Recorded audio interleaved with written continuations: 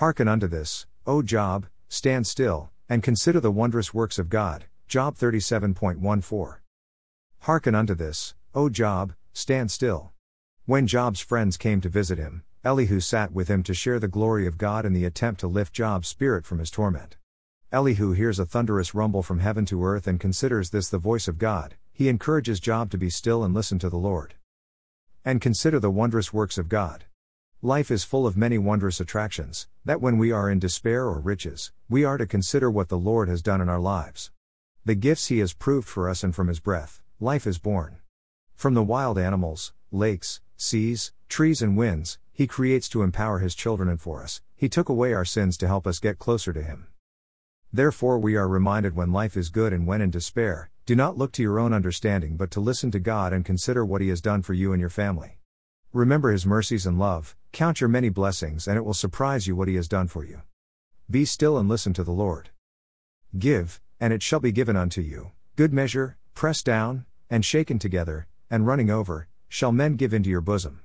For with the same measure that ye meet withal it shall be measured to you again. Luke 6.38.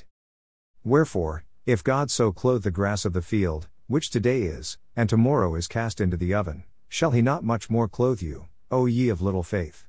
Therefore take no thought, saying, What shall we eat? Or, what shall we drink? Or, wherewithal shall we be clothed? For after all these things do the Gentiles seek, for your heavenly Father knoweth that ye have need of all these things. But seek ye first the kingdom of God, and His righteousness, and all these things shall be added unto you. Matthew 6.30-33. The Lord bless thee, and keep thee, the Lord make His face shine upon thee, and be gracious unto thee, the Lord lift up His countenance upon thee, and give thee peace. Numbers 6.24-26.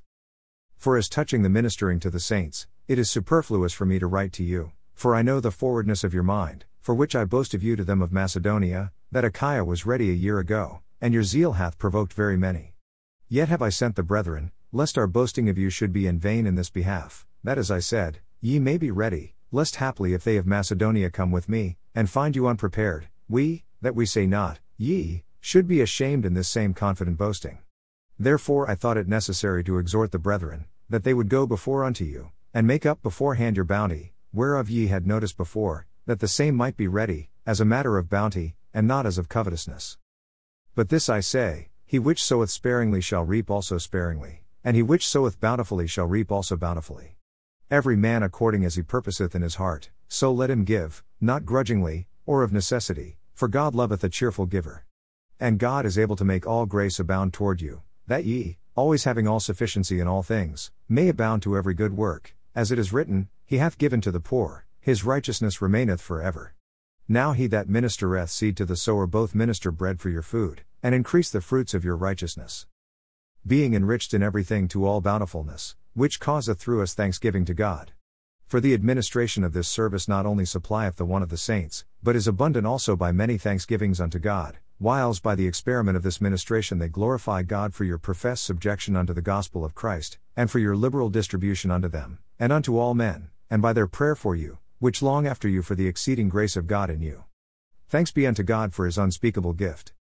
Fear thou not, for I am with thee, be not dismayed, for I am thy God, I will strengthen thee, yea, I will help thee, yea, I will uphold thee with the right hand of my righteousness. Isaiah 41.10.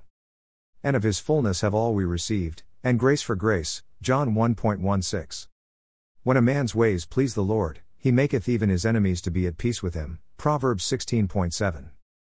Dear Father, O Lord our Father, which art in heaven, hallowed be thy name. Thy kingdom come, thy will be done in earth as it is in heaven. Give us this day our daily bread. And forgive us our sins as we forgive those trespass against us. Lead us not into temptation, but deliver us from evil, for thine is thy kingdom, the power and the glory, forever and ever. Amen.